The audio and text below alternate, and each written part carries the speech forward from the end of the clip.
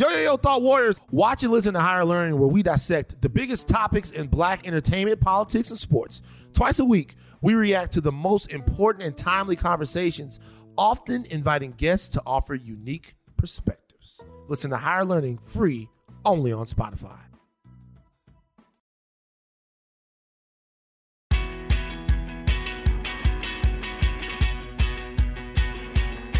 Dave Grohl is here. We are taping this in the Sundance studios. We have talked about doing a pod for years. It's the been a whole long 2010s. time. Yeah. It's just never happened. You even did a podcast with my buddy House last year. You did House of Carbs with him that's a right. year ago. And he even had you before I did. But now we're finally here, 2020. Yeah. We did it. Yeah, I reached out to you. I think it was 2014. You did the follow-up documentary series to the original documentary. I think it was called Sonic Highways. It's called Sonic Highways, yeah. And I was blown away by how good it was. And I was like, I just have to email this guy because I see so many bad documentaries. And this was just a really cool idea for a show. And then that was it. You only did one season and you were done. I wanted to do another. I just fell into that documentary thing. I had never aspired to be a director or make movies. I love making music videos. That's really fun. Right. But those are silent films. It's slapstick, just physical comedy and shit. So, so the first documentary I did was this movie called Sound City.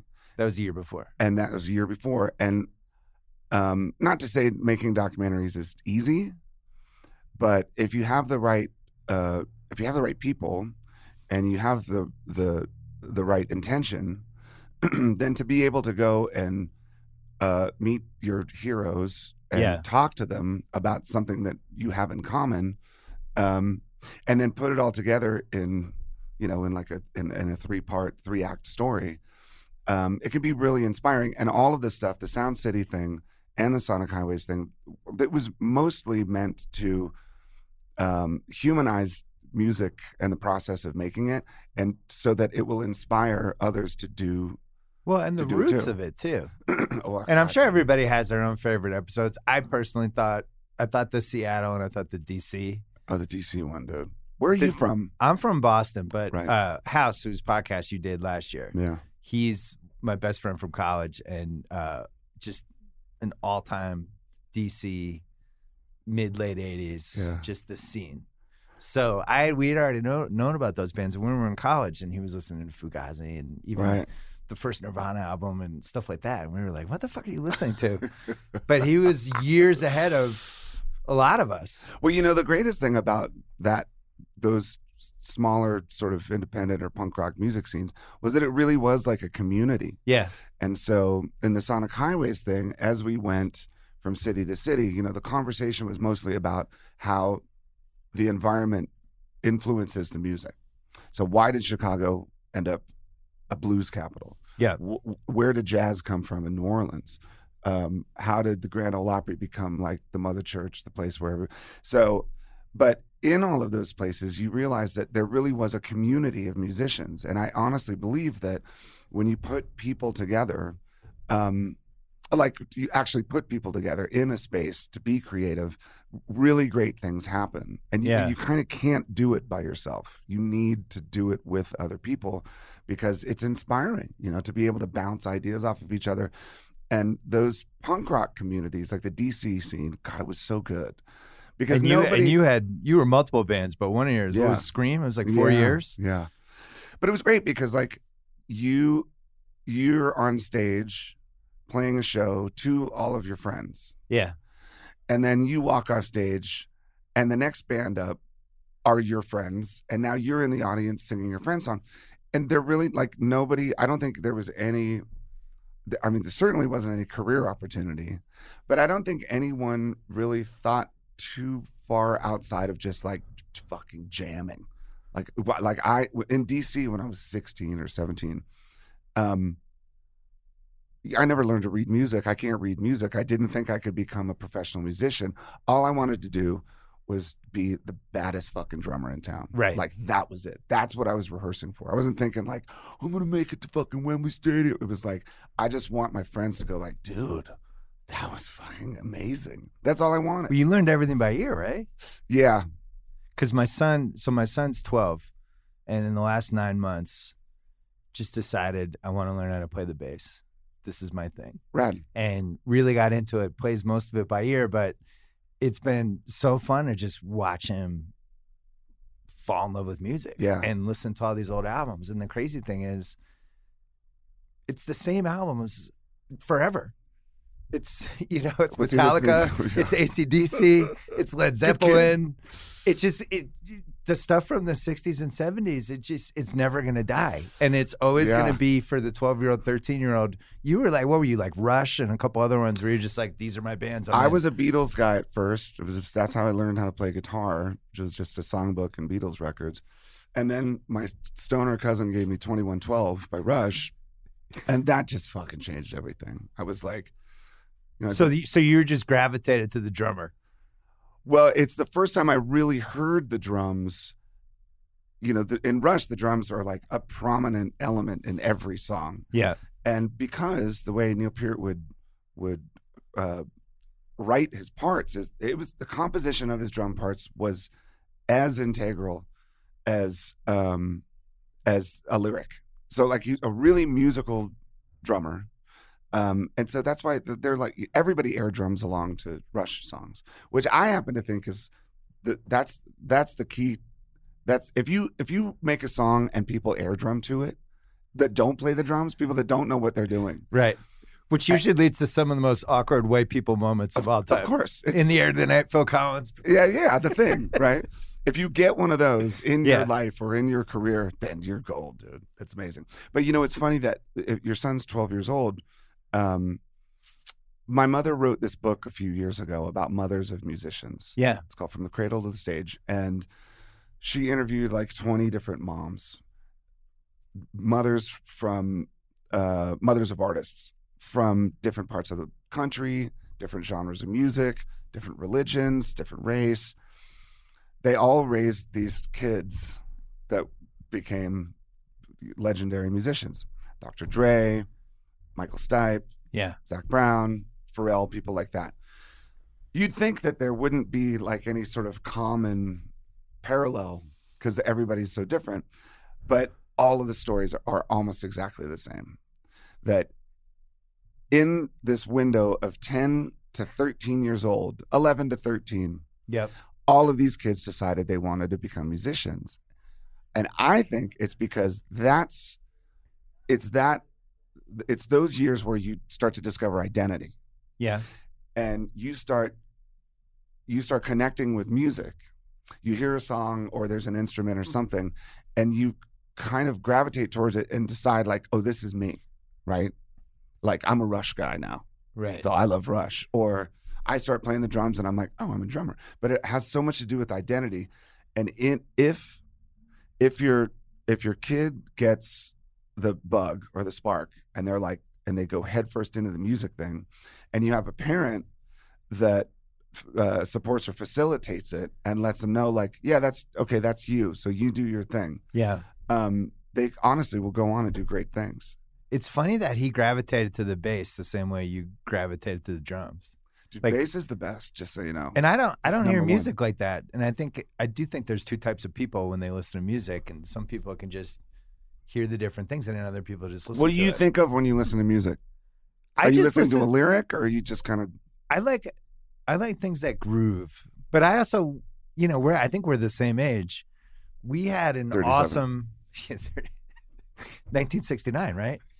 We had an awesome kind of arc, you know, I forget when I started buying cassettes and stuff like that, but we really only had 12, 15 years of music to buy from. Yeah. You know, it was really like late 60s on. And then you start adding, but then like the whole college rock scene starts taking off, and then all these genres popping out, and it all leads to, you know, the 89 to 95 stage, which you were prominently involved in. But I feel really lucky. Now I look at the kids now, there's so much music. Everything is so splintered. They have 60, 65 years of music to listen to. Well, and they do. That's the thing. So, is that a good thing or a bad? It's almost like it's overwhelming. A great thing. Well, it could be, I suppose. Because it's so hard to have the same common things with your friends, because they might be going this way, you're going this way. But in a way, that sort of diversity is exciting because, you know, so my oldest daughter, Violet, she's 13. she will listen to Johnny Mathis. Really? And then she'll listen to Slipknot. And then she'll listen to Stevie Wonder. And then she'll listen to Eloise, who's like an artist from England that not a lot of people know about, but is so outrageously talented. And then she'll listen to, like, she's just so all over.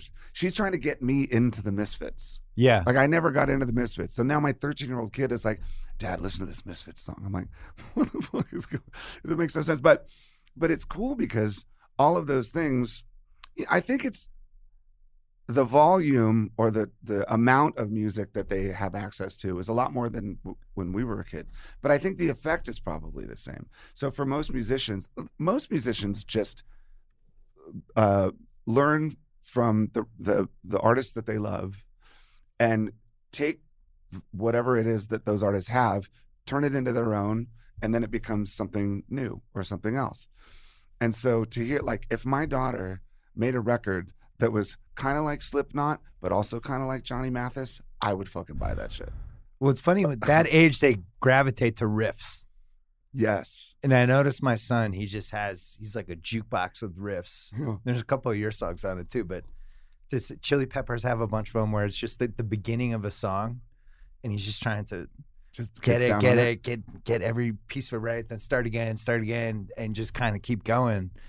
And my brain never worked though. I was always a writer. I never saw the music side of it. But when you were getting in the drums though, was Bonham, the guy from Rush, was that like the Bird and Magic of that era? The 2112 record was really the first time I listened to drums on a record. I was like, oh, listen to like, I'm like, oh my God, like the Beatles didn't have that going on. They had a whole different kind of drummer. Ringo's just like laying it down and has a really signature sound and feel. Like you could tell when Ringo's playing drums. And then I hear this record where it's like drums all over the place. I'm like, oh my God, this is incredible. Was that the kind of kid you were? Were you like the this? energy? No, the energy to just. I was such a spaz. Yeah.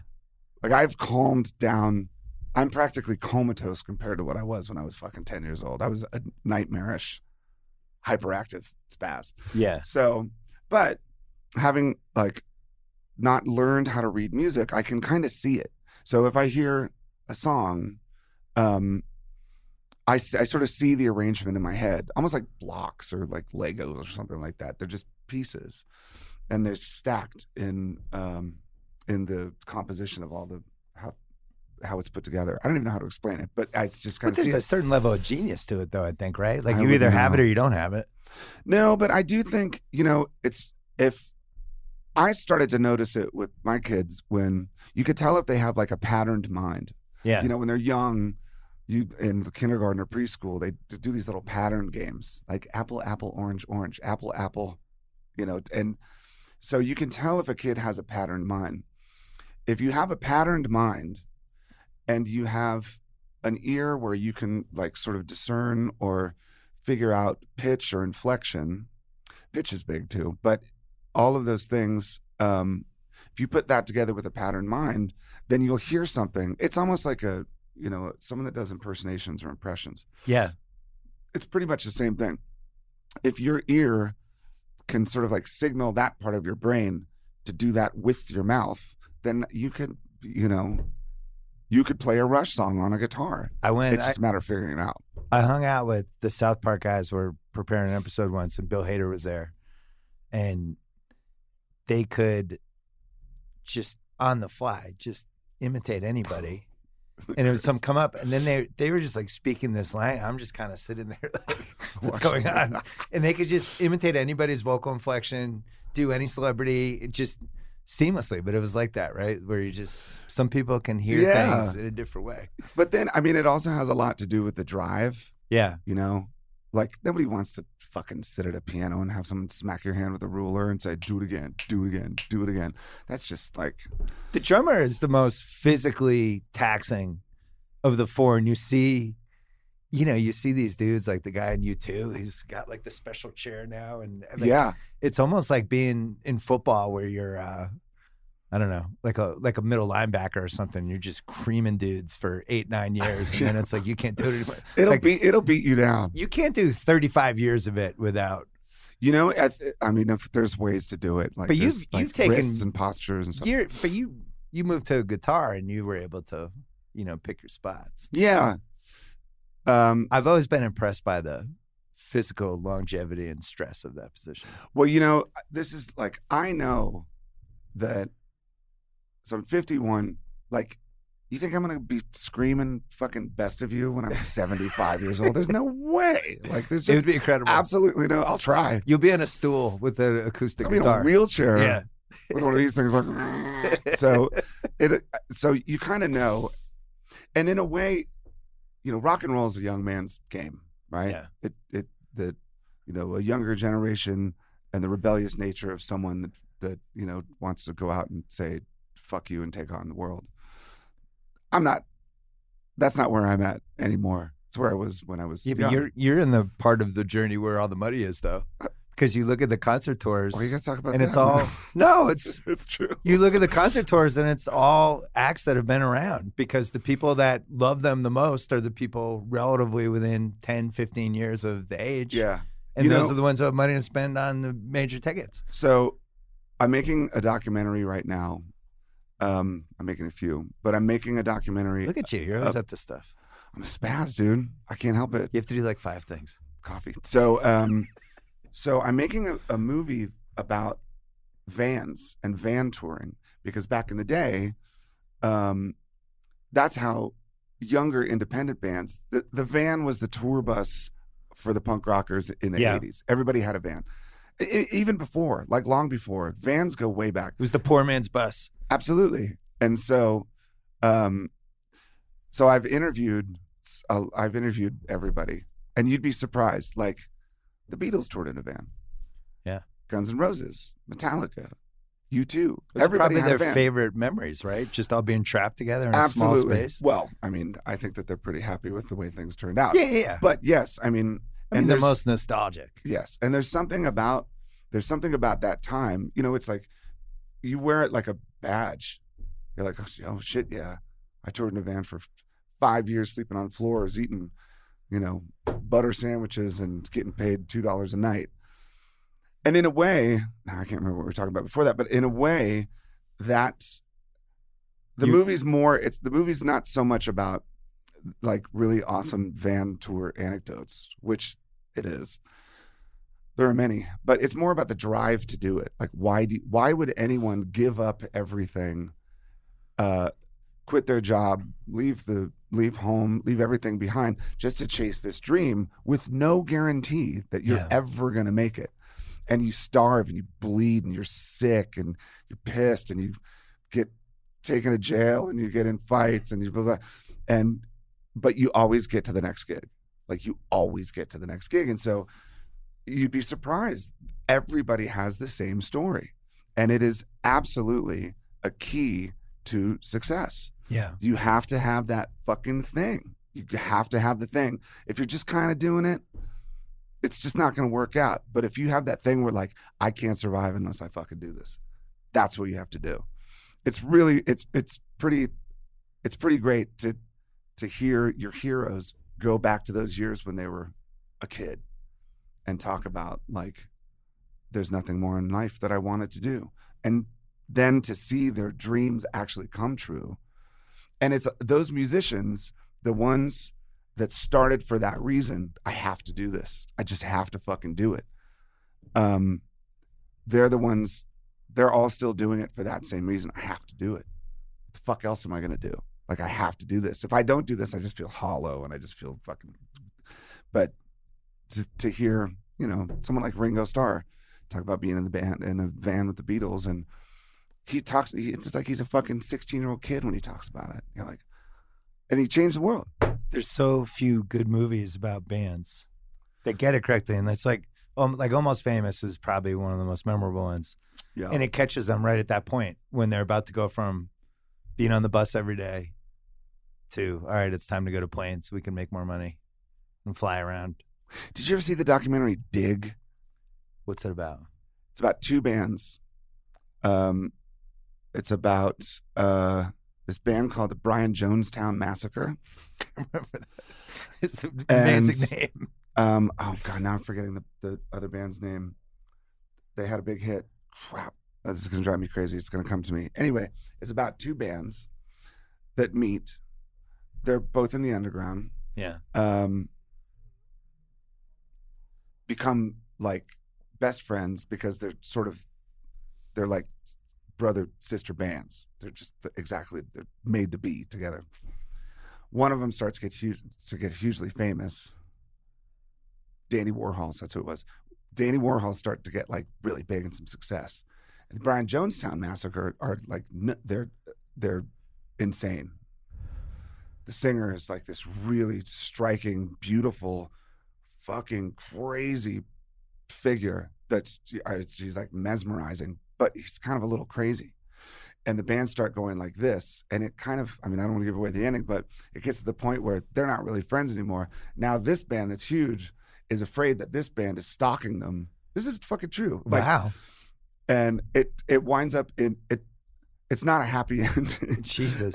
It's one of the greatest fucking documentaries I've ever seen. I don't know how I haven't seen that one. Because most movies, like the end is like, yay, we made it to the Tokyo Dome. But this one is just like, amazing. I love all content about bands when they hit that point where they're going to stay together or break up. Oh, everybody gets there. Because the first part, the Eagles part one, which is basically the arc and then the fall, but like I'm so into it. It's so good, all the beats of it. But then there's been some other ones that people like. There was one about U2, which I don't even think people know they hit that point where it was like, yeah. And then their manager ends up trapping them in some castle in Germany, and they end up making Achtung Baby. But it seems like the shelf life is, I don't know, 6 to 10 years, and everybody starts. Either the band's going to stay together or it's going to implode. And those are the two options. And if they can somehow stay together, then they can keep going. It's not easy. Like we've been a band now for 25 years. But you must have hit a point. What's that what? You must have hit a point during that 25 absolutely. years. It's 7 years. It's usually you get the 7-year itch.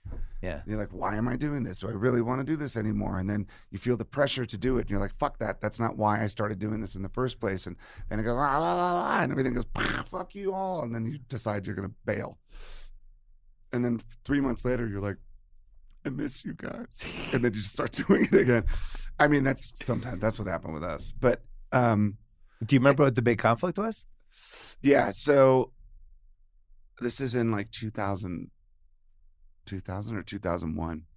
So you've had multiple giant albums at this point. Not really. It's funny. Our sort of path has been really gradually comfortable. I felt like you were big. I saw you in Worcester and in Boston. Or not Boston. Like back then? Foxborough. We saw you in Worcester and... Was it at that weird, the weird theater that has yeah. It was fucking awesome. I remember it actually that. was really good. The acoustics were good in that because it just went up. I just remember it just didn't seem like a place to have a rock show, but it was really cool. Yeah. But no, it's weird. Like, when we started, it wasn't even a band. It was just a demo tape I made by myself. Yeah. I played all the instruments. I did it in 5 days. I thought it was really fun. Nirvana was over. I didn't have anything to do. I was depressed. And I thought, you know what? Fuck that. I'm going to just go to this studio and record some shit by myself. Recorded it. I made 100 cassettes. I made a little cover for the cassette. I called it Foo Fighters because I didn't want people to think it was me. I wanted it to be like, oh, this new band is really cool, when really it was just one person. And then that starts getting out and whatever. And then I'd call Pat and I'd call Nate and we start the band. Anyway, then we tour our fucking asses off. And then the second album, I'm like, okay, this is probably going to be the last record we ever make. So let's really make it good. So we really worked on that, like Everlong and My Hero and Monkey Ranch, stuff like that. That like we produced that. We worked on that with a great producer. And then after that, we were let out of our record contract. There's a technicality. The president of the record company, we had a key man clause, and he bailed. So we're like, cool. Now we're fucking not even, we can do whatever we want. So we had this easy out that was like, okay, do you want to keep doing, we're not obligated to do this. Should we keep doing it? And I had just moved back to Virginia where I grew up, and I built a studio in my basement. I'm like, let's just fucking make a cool record and have fun every day we like barbecue at night. We'd fucking shoot hoops in the daytime, drink Coors Light all day long. It was spring in Virginia. We just made this record. And once we were done, then we said to the record companies, like, okay, who wants it? And then we did a deal. But it's kind of been like this. But, you know, inevitably, at some point, you question why you're doing it. And the thing that got weird with us was we were making a record and it just wasn't working out, our fourth record. Just didn't sound good, didn't feel good, we weren't into it. And then in the meantime, my buddy Josh from Queens of the Stone Age had just bailed his drummer. And he's like, dude, I got 2 weeks. Can you come just do the drums on the record? And they were like my favorite band. They were fucking amazing. And we're good friends. We've known each other for 30 years, a long time. I was like, yes, I get to play on a Queens of the Stone Age record. So go in and record Queens. And it was kind of the opposite of what we were doing. What we were doing was like, okay, all right, let's just put this bass down. But the Queens of the Stone Age thing was like this collective lightning bolt of like, go, let's do this. And tracking live. And like, you're all in the same room, like face to face. Like, yeah. It was fucking mean. Like, it was hungry. It was great. And so I go do that. And it's fucking badass. I was like, oh, this is good. Those guys are really good. They're fucking great. They are. I really like I've always said that they are, when they hit the stage, they're the best rock band in the world. Like, nobody even gets close. There's amazing live bands who write powerful songs, Rage Against the Machine. There's amazing live bands that can make an audience go like this, The Prodigy, stuff like that. Yeah. But like, for musicality and as a musician, you sit and watch Queens of the Stone Age and you're like, that's not fair. Right. What the fuck? Like, everybody in the band is a fucking badass and they know it. So anyway, so I made that record and so it was almost like you had an affair. Yeah, I was like, yeah, I'm gonna do this thing with this other band. And it was the first time I played drums really since Nirvana. Yeah. And I fucking miss it, you know? Yeah. Like, it's hard for me. I can't just go join some fucking band. I have to join a band where I'm just like, yeah, you know, I got to really fucking be into it. And so all of a sudden I'm in it and into it. And the songs are fucking great. And we're great. And I thought, okay. And then I tried finding them a drummer. I'm like, you could try this guy. What about this guy? And then I thought, okay, before they get a drummer who's way fucking better than me, let's just do one show. And we did a show at the Troubadour. And at the end of that show, Mark Lanigan, who's one of the singers in the band, he said, man, it'd be a shame if that's the only time we did that. And so, meanwhile, I'm fucking making a record over here that is kind of uninspired. And then I'm over here kicking fucking ass. I'm like, you know what? I need to like go do this. And the guys were bummed. They're like, okay. Bye. And it turned into something that wasn't going to end well. And then the Coachella was coming up. Foo Fighters were playing one day, Queens of the Stone Age were playing another day. And I thought it was going to be our last show. I thought like, okay, this is it. This is fucking 2002 or something. Yeah. 2001. And so you're right in that 6-7 year range. Right there. And then did both, and somehow everyone just went, oh, okay. And we kept going. But you know, at this point, it's like, I always say that it's like, we can't break up now. That's like your grandparents getting a divorce. Like, why even, what the fuck are they going to do? You know what I mean? So why not, like, we just have to just ride it out. You guys can still sell out stadiums though. Mm-hmm. Since that's the case, I would say don't break up. I agree. But you know what a lot of people do? The Police did it right. The Police did it right. That's the all-time best beginning, middle, end. It's the greatest. Because they didn't even say like, fuck you, I quit, we're breaking up. They just never said it. They never said a word. It disappeared for 20 fucking years. And then it was like, the Police are coming back. You're like, oh, my, like, fucking... All of us were so excited. Then we go to see him play. Stadiums, everywhere they go to see him play, and it's the fucking Police. They sound and look like the fucking Police. Unfortunately, they intensely disliked one another. That was a problem. It happens. It's that creative conflict that makes for good things. That's one of the documentaries that nobody's really done correctly. The police one? That I'm just dying for. And I don't know if it'll ever happen because all three of them would want input in it. And it just, I don't feel like could ever happen. They would almost all have to be dead. I think the hardest thing would be to find a director that's going to put their fucking hand in that wasp nest. Like, seriously. I've been asked before, like, will you do a documentary on blah, blah, blah?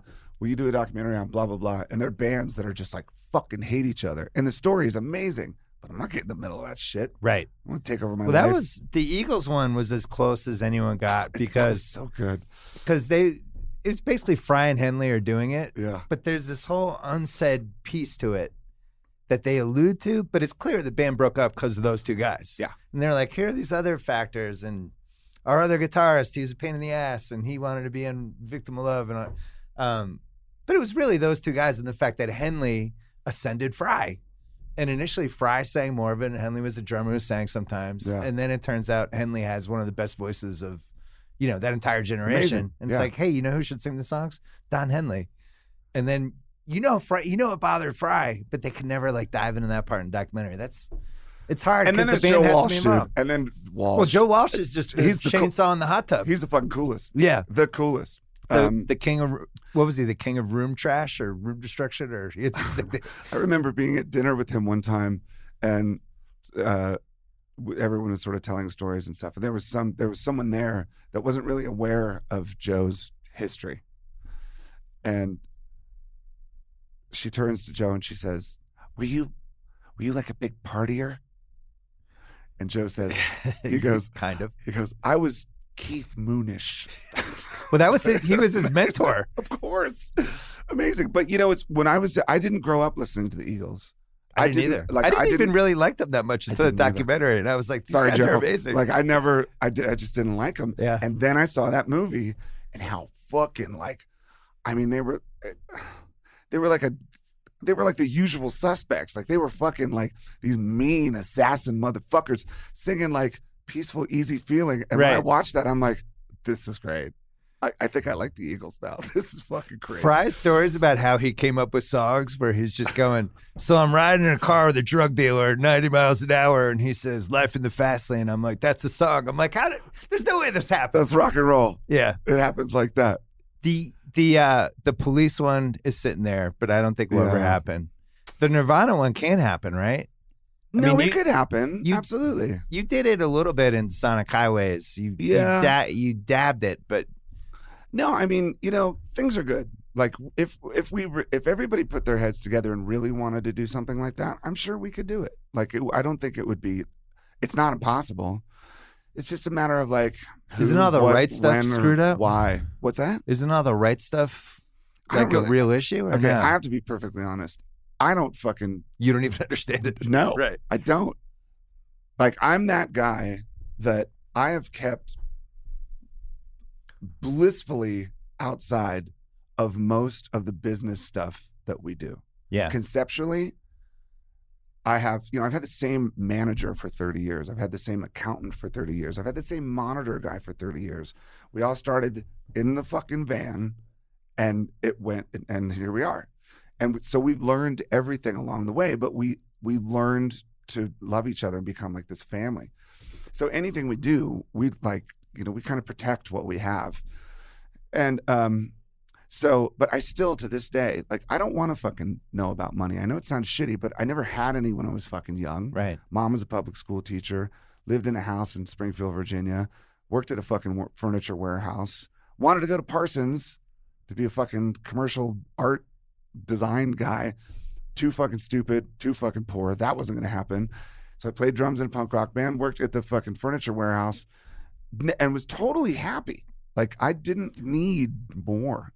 And then when the whole thing fucking went nuts, it was just like, oh my God, this is fucking cool. Like, I remember the first thing I bought, I got $400.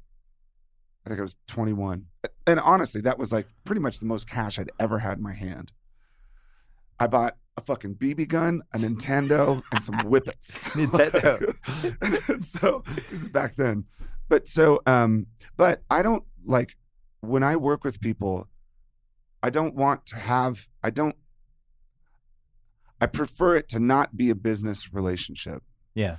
I like to work with people on a personal level too, so that you're doing things. My guitar tech, when he hands me my guitar, I don't want him to hand it to me because he's getting paid. I want him to hand it to me so that I go out there because he wants me to go out there and fucking shred. Yeah. And that's kind of how it works. So I don't know how much my guitar tech gets paid. I don't know how much my fucking tour manager gets paid. And I tell everybody, I don't want to know. Don't fucking tell me ever. So I have no idea. So to me, it's not a business. It's a fucking group of people that have known each other for a quarter of a century that just fucking party. Right. It's fucking great. So with the Nirvana stuff, I mean, it's complicated, obviously. It's more complicated than most situations. But anything's possible. If people actually want to do something, then yeah. But I wouldn't fucking direct it. That's for goddamn sure. I wouldn't expect you. But what's your feeling on bands as we head into the 2020s, just in general, where there's lots of good bands. But just like, I think if we've learned anything over the years, it's the individual artist is going to get more attention, make more money, the whole thing, because we have this whole 60-year history of, bands broke up because this one person was bigger than the other people. Right. He's sharing all the profits. He's like, well, fuck that. I'll just do this myself. Yeah. And then also the way, I don't know, the internet, social media and all that, it's all geared toward one person. Do you feel like the concept of a band is going to start drifting away? No. So you're optimistic? Absolutely. Okay. Well, just as you said, like kids are listening to music now the same way we listened to music when we were young. Because I'm optimistic too, because I see with my son, I'm like, maybe this circles back and we have like a renaissance of people who want to be in bands again. Because it's like the cool.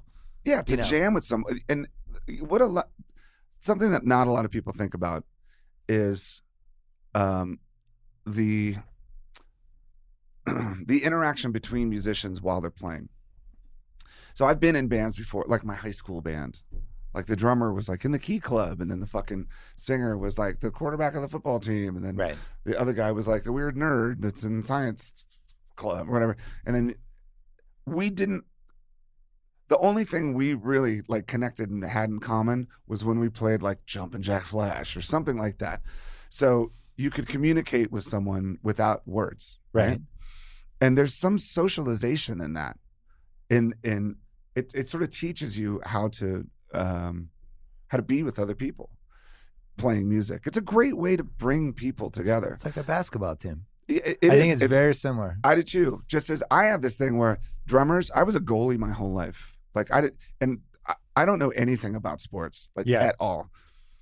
I was a soccer goalie from the time I was 6 years old. That totally makes to 13 sense. years old. And that's a psychotic position. And then, of course, a lacrosse goalie oh my God. in high school. Just getting belted. Yeah. But there's something similar. It's similar to being a drummer.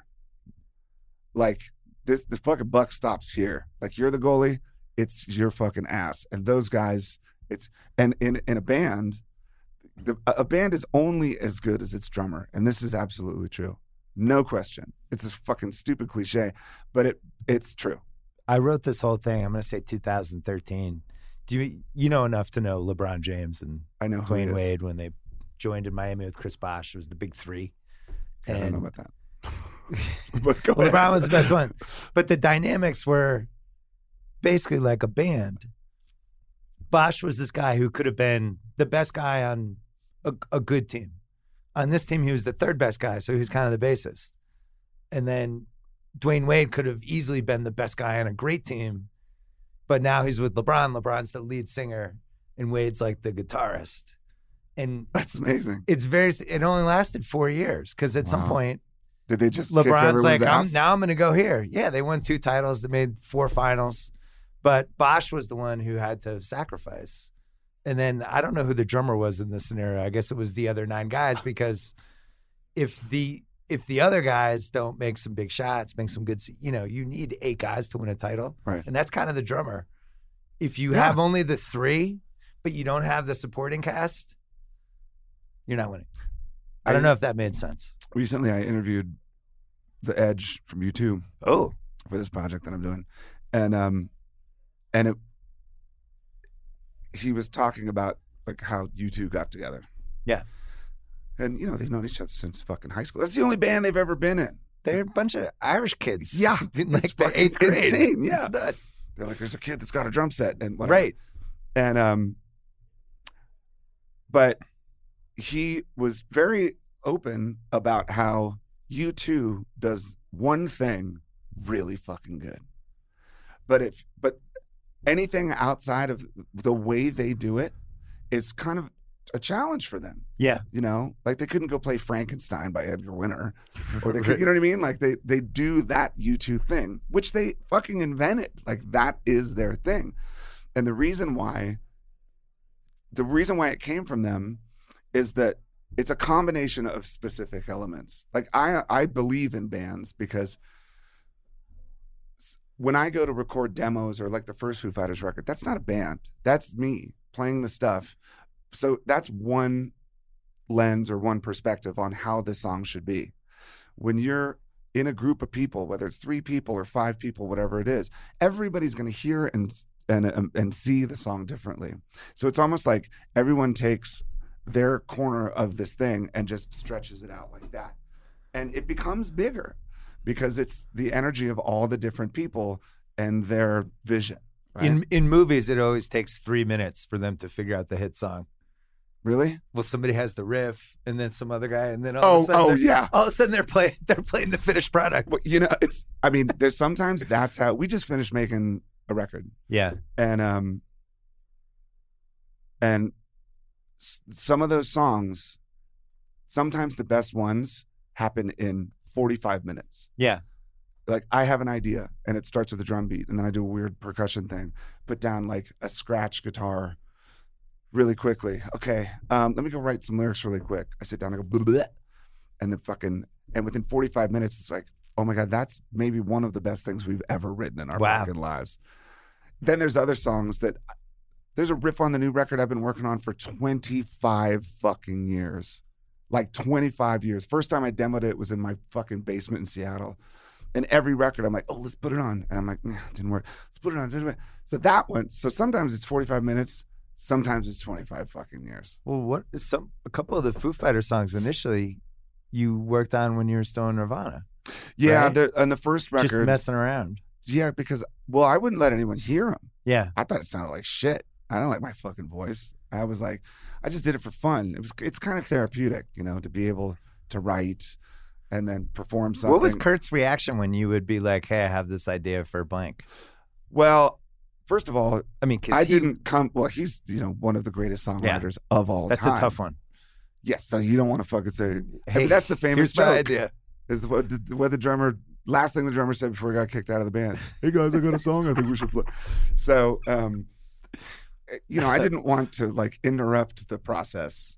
We had it good. It's like all I had to do was beat the fucking shit out of the drums like I'm playing disco. Right. Right? Like never mind that all that stuff, those drum parts, that's the Gap band.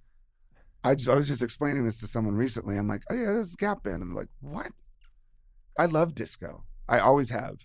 The fucking Gap band, like Burn Rubber on Me, when it's like, jack. But that's all DC. That's the whole go-go influence and all that stuff. Well, too. There's a lot of go-go. Yeah, I mean, DC and go-go and funk is huge. But anyway, so when you have like those 3 simple elements, it's like, don't rock the fucking boat. And there was one time where I recorded something that I was really proud of. And I'm like, man, I recorded this song. I had a studio in my basement. I played it for Kurt, and he was really excited about it. And he liked the riff and the melody, but he didn't really like the lyric. And so, but he was he didn't want to ask if he could change the lyric because he didn't want to, you know, like offend me or something. Which of course I would have said like, fuck, dude, yeah, take it, do your thing, fuck man. it, do your thing, it'll be great. But we never did. But so I would just do these things and just listen to them by myself and be like, okay, that's cool. And then I'd try it again. It was almost like I was, you know, wood shedding or whatever, just trying to figure out how to do it. And then when the band was over, it's like I didn't want to fucking play music at all. I didn't want to listen to music. I was like, fuck music. This is fucking a drag. And then I realized, like, wait a minute, that's the one thing that like actually heals me and makes me feel good. I should fucking go make some music. And I had these 20 songs that nobody had ever heard. And then you were off. Yeah. Do you think, because fundamentally, that band, you could have had 3 people and filled a stadium if you really wanted to. And I think the Police were like that too. And there's certain bands where 3 people can do all the work of a 4-person fan. In sports, if we were like, yeah, this NBA team, they only play 4 dudes, not 5, but they're still smoking everybody else, we'd be like, that's amazing. And in music, nobody gets credit for that. I always thought that was weird. Well, I mean, fundamentally, you do need 4, but technically, you could have had 3 and done like a whole thing. Okay, so nobody's ever brought this up to you. I can tell. No, it's interesting because I think that it's never so planned. I don't think it's always like, I know a guy with a drum set, or I know I wrote these songs. Hey, call blah blah blah. Let's get some beers and jam. That's kind of, I mean, that of course that's like the cool organic way to do stuff, but you basically need somebody who would be able to have to do 2 of, there's 4 jobs total. You would need one person has to be able to do 2 of the 4 to have a 3-person thingy. Did you see that thing recently? It came out after Neil Peart died. It was on the internet. It was some dude listening to Rush for the first time, right? Not a Rush fan. Oh, it's a black guy. I love that guy. I've tweeted a bunch of them. Oh my God, it's amazing. His name. And one of his quotes was like, hold up. He's like, there's no way this is only 3 people. And with a trio, I've been in a few bands with only 3 people, and that much space lends to bigger noise. Yeah. Sometimes when you've got like 1,000 people on stage, it's just like, but when it's like a fucking drum beat, a great bass player, a great song. I mean, it honestly just comes down to like, is it a good song? Yeah. If it's a good song, it could be fucking 100 people or 1. But if it's a good song, that's what's going to come through. But trios, man, it's honestly a 3-piece band. I fucking love them. Rush, Police, Cream. I mean, there's so many that are so fucking good. That guy, I became obsessed with him for like a week. And then I got Jimmy Kimmel obsessed with him. And then I asked him to listen to Dream On because he hadn't listened to that yet. And he took the request that he listened to Dream On. And he just like, he did the whole, like he was having a seizure a couple times. I mean, it's funny how the 70s stuff is just not going to die. You know? And like, same thing with Metallica. I had somebody told me who's in the industry about how with Metallica, every year there's another 12 or 13-year-old kid who's just going to be like, these are my guys. Without a doubt. And it's just going to go on forever as long as we have music. Well, I mean, I remember when I first, I tried to brainwash my fucking kids with the Beatles. I was like, before you go to Iggy Azalea, let's do fucking Sgt. Pepper's or whatever. And so then I bought them a record player, a turntable, which to them is like, it's like a fucking steam engine. They're just like, what is this? But and I got them Beatles records, this box set thing of all the vinyl. And I sat there and I watched them listen to records. They're sitting on the floor. The album covers are all over the floor. They're reading the liner notes. They're looking at the pictures. They're turning it over. They're playing it. They're singing along. And it was honestly exactly the same way everybody has listened to Beatles songs forever. Like since the Beatles started. That's how you fucking do it because it's an experience when you do that. I think it should be, at least, that we sit down. They were having an experience, like a tangible experience, an aesthetic experience where they were like hearing the music and seeing the images and touching things and like that. So yes, that can still happen.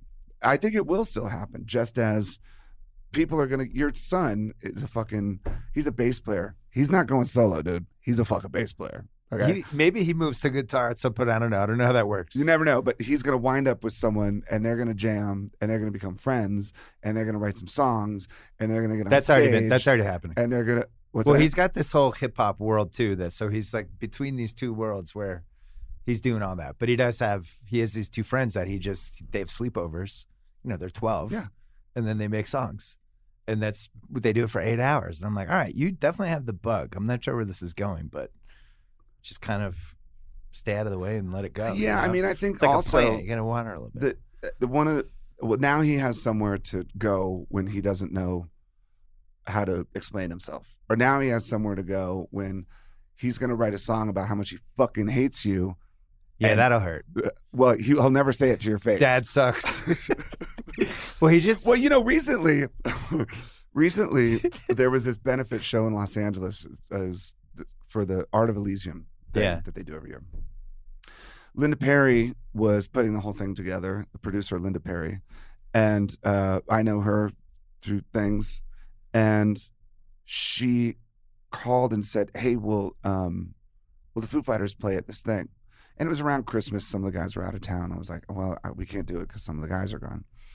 And she said, "Well, could you just do it? Is there any way you could just do it? It'd really help, and it's a great cause." And she sent me all the info, and I was like, "Yeah, I could probably do it." I said, "Let me put together a band."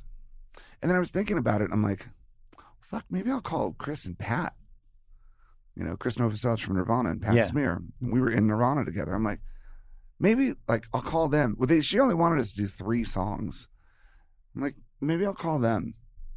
So I texted them all. I'm like, "You guys want to do this thing?" And they were like, "Fuck yeah." And he's like, "What do you want to play?" And there was once when we performed at a Clive Davis party, and Beck did "Man Who Sold the World" with us. Yeah. And Beck's awesome. Like, he's just the fucking coolest. I was like, "You want me to let me call Beck and see if Beck's around."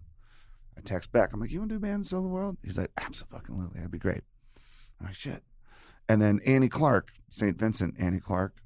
I'm like, we jammed with her before. I'm like, "Oh shit, maybe we could do something with Annie." So she's like, "What do you want to do?" I'm like, "Fuck, let's do a Sabbath song." The first song off of fucking Sabotage, which is I can't remember the name of it now. Anyway, like, yes, it'll be great. It'll be super fun.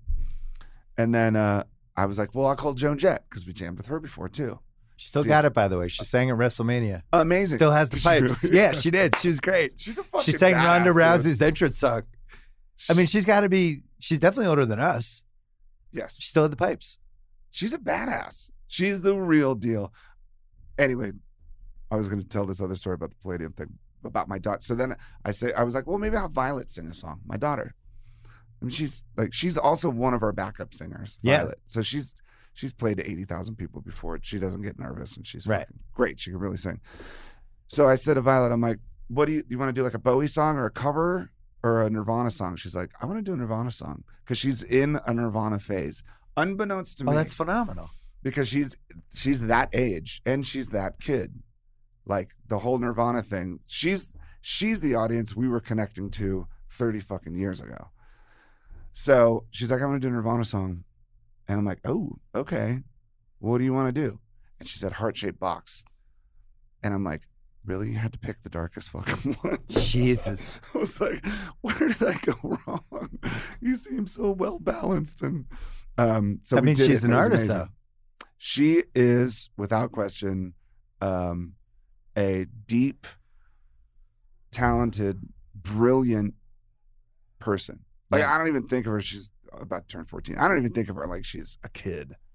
You know, she and I are like this. We fucking hang. Like, she's cool. She's like. Have you studied really the whole cool. Billie Eilish phenomenon? Yes. So Violet kind of got into Billie Eilish a couple years ago, maybe a year and a half ago. Almost Same with my ago. kids, like a year and a half ago.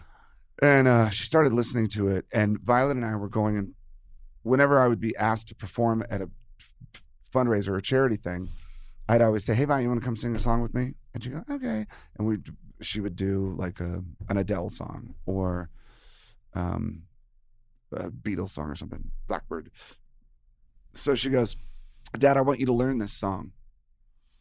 But let's do this." I'm like, "Okay." Learn the song? She just fucking assigned stuff to me. "Go learn this. I want to sing that." I'm like, "Okay." So, and it was this song called "I Don't Want to Be You Anymore." Yeah. Right? And I'm listening to it. I'm learning it. I'm like, who the fuck is this? Yeah. Like, this is real. Like, this is real shit. Those lyrics and voice. Wow. So I learn it and I say to her, I'm like, "Who's this?" She said, "It's Billie Eilish." I said, "Who's that?" She goes, "Oh, it's this girl. She's, you know, at the time, I think she was maybe 14 or 15 or whatever it was." And she said, she goes, she was like a SoundCloud thing. And then she's got these songs. I'm like, wow, it's really good. And so then we go and perform it. And Violet's got a beautiful voice and it turns out great. And then we went to go see her play. She was playing at this festival thing in LA. It's maybe a year and a half ago. And she has this presence, you know? It's a real thing. But what I started to notice was her connection to the audience and the audience's connection to her. Like that was real. The vibe was like, oh my God, like this is an actual, you know, this is Morrissey, you know, it's almost, or Fugazi. Like this is like a real thing, not just music and some lights and shit. This is like something bigger. Then we went to see her, I think it was at the Wiltern. And when we went to the Wiltern, that's where I was like, okay, this is a revolution. Like this is fucking, all these kids are gravitating towards this because they feel like her. And those lyrics represent something that they connect to. And it's dark fucking shit. You're not going to get that from like the Hot 100 person who's singing about something. Well, but that was the thing that was stunning to me. Like, you know, my daughter plays soccer. We're driving around California on the weekends, and she's putting on the pop music station, and it's like Sam Smith, all those type of people. Like, God bless all of them. Pretty bad for the most part. Just for me, somebody that really loves a certain brand of music, I'm like, oh, fuck, she's going to put her music on. And then Billie Eilish comes on, and it was like one of those, like, who's this? You know, it just stood out in such a unique, crazy way. And I'm with you on the stage thing. Certain people, Morrissey was like that, especially in the 80s. Yeah.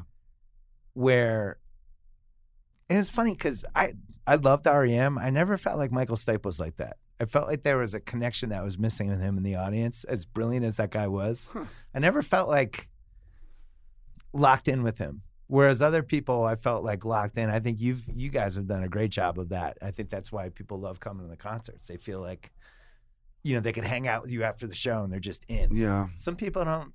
The Cure was another one that was like that because I used to love The Cure. You go see them and he was just kind of like, thank you. And you go to the next song and he just didn't really care that anybody was there. On our last European tour, of course, I've like listened to The Cure for the last 30 fucking years. Yeah. Who hasn't? They're amazing. They're fucking amazing. Their songs are great. I was never like a fucking rabid Cure devotee that was just like turned into someone in The Cure.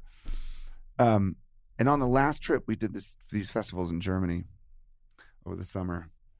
There were 2 stages, big stage over here, big stage over here. When that band would end, this band would start. When that band would end, this band would start. Just ping-ponging back and forth. And The Cure were the band on the other end, on the other stage. And so, and they're at the like 40-year mark at this point. Oh, as dude, a band. It's like they represent. They had a 40-year anniversary concert in 2018. Really? Yeah. Can you imagine?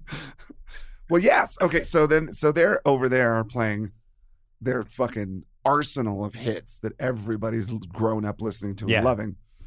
And I was so fucking like, to me, that's one of the things I love the most, to see these people survive. Yeah. To see a band like Pearl Jam. Oh my God, they survived. So many people didn't. And to see them still fucking out there kicking ass. They hit that point. Which point? The breakup point?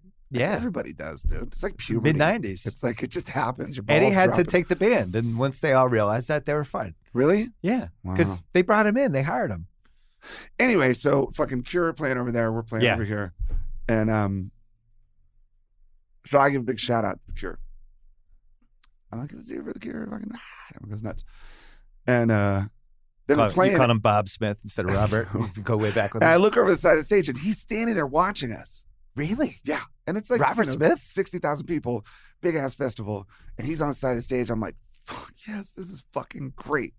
So there's a break and I walk up to him. Someone's doing a solo or something. And I'm like, hey man, how you doing? He's like, "Good." And I said, this next one's for you. And we walk out there and I go right into All My Life. And like when we do that, it's like a Jaws movie, dude. Yeah. It's like, and then when it goes, bam, it kicks in, the place fucking goes insane. It's the best feeling ever. Yeah. Every night. It's fucking awesome. So wham, get the fucking audience is going bananas.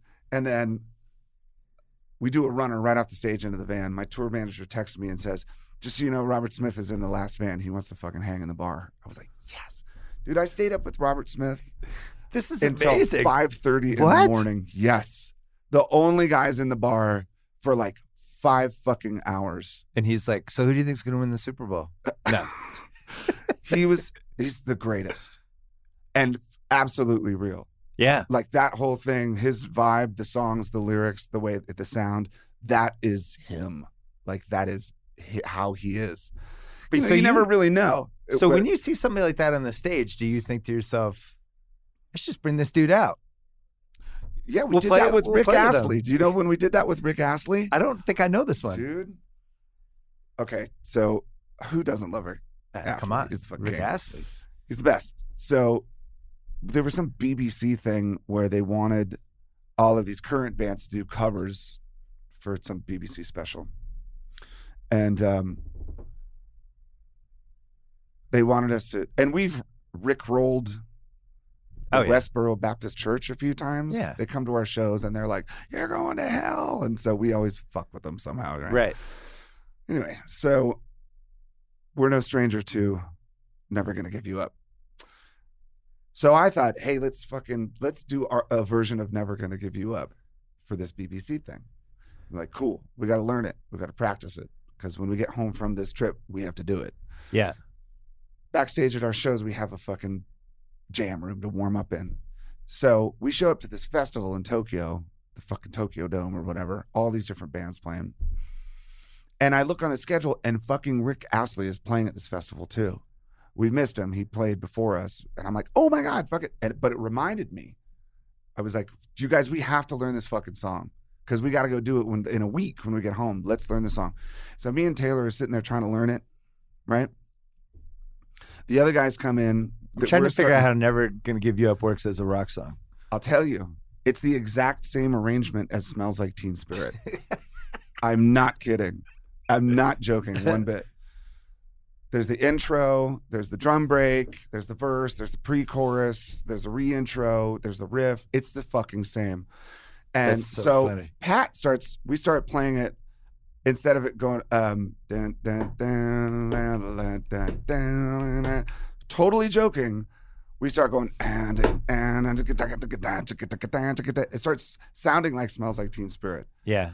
And it's so funny. We do it 10 times in a row, dying laughing. We're fucking cracking up. Like, oh my God, it's the same song. Let's play it so it sounds like Smells Like Teen Spirit. Same drum intro. Yeah. And then we have to go on. And we're like, cool, let's go on. So we go on to play. And we're playing. And I look over. This is 20 minutes later. I look over and Rick Astley's on the fucking side of the stage. You could see him from a mile away because he looks exactly the same. Right. And I'm like, oh, fuck. And someone's doing a solo. I fucking run up. I'm like, hey, I'm Dave. He's like, hey, man, I'm Rick. I'm like, I know. I said, we just learned your fucking song 20 minutes ago. Do you want to come out here and do it right now? And he said, fuck yes. We had just learned it 20 minutes before. And I said, we do it sort of hard. He's like, fucking great. He's like, I'll be fine. Dude, we nailed it. Is this on YouTube? Yes. I don't know how I missed this. It is. This is my wheelhouse. We've done it a few times now. But yes, this is 2 years ago. It was such a triumphant, momentous it was like all the stars aligned. See, I love crossovers, and the Grammys always fucks them up. It's tricky though, dude. But when it works, and I always wonder why. I went to Flea's charity benefit like 2 months ago, and Eddie was there. Yeah. And then they were all just on the stage together, and it was like, this is cool. Eddie and the Chili Peppers. Did it work? Of course, why wouldn't it work? I don't know. Sometimes it doesn't. I was like, this is Eddie and Anthony together, and it was just like, this is something. But I like the crossovers. But when they go bad, they go bad. It's hard. There was a show, Ken Ehrlich, that produces the Grammys. Yeah. From Chicago. He used to have this show, God damn it, I can't remember what it was called, where that was basically what he would do.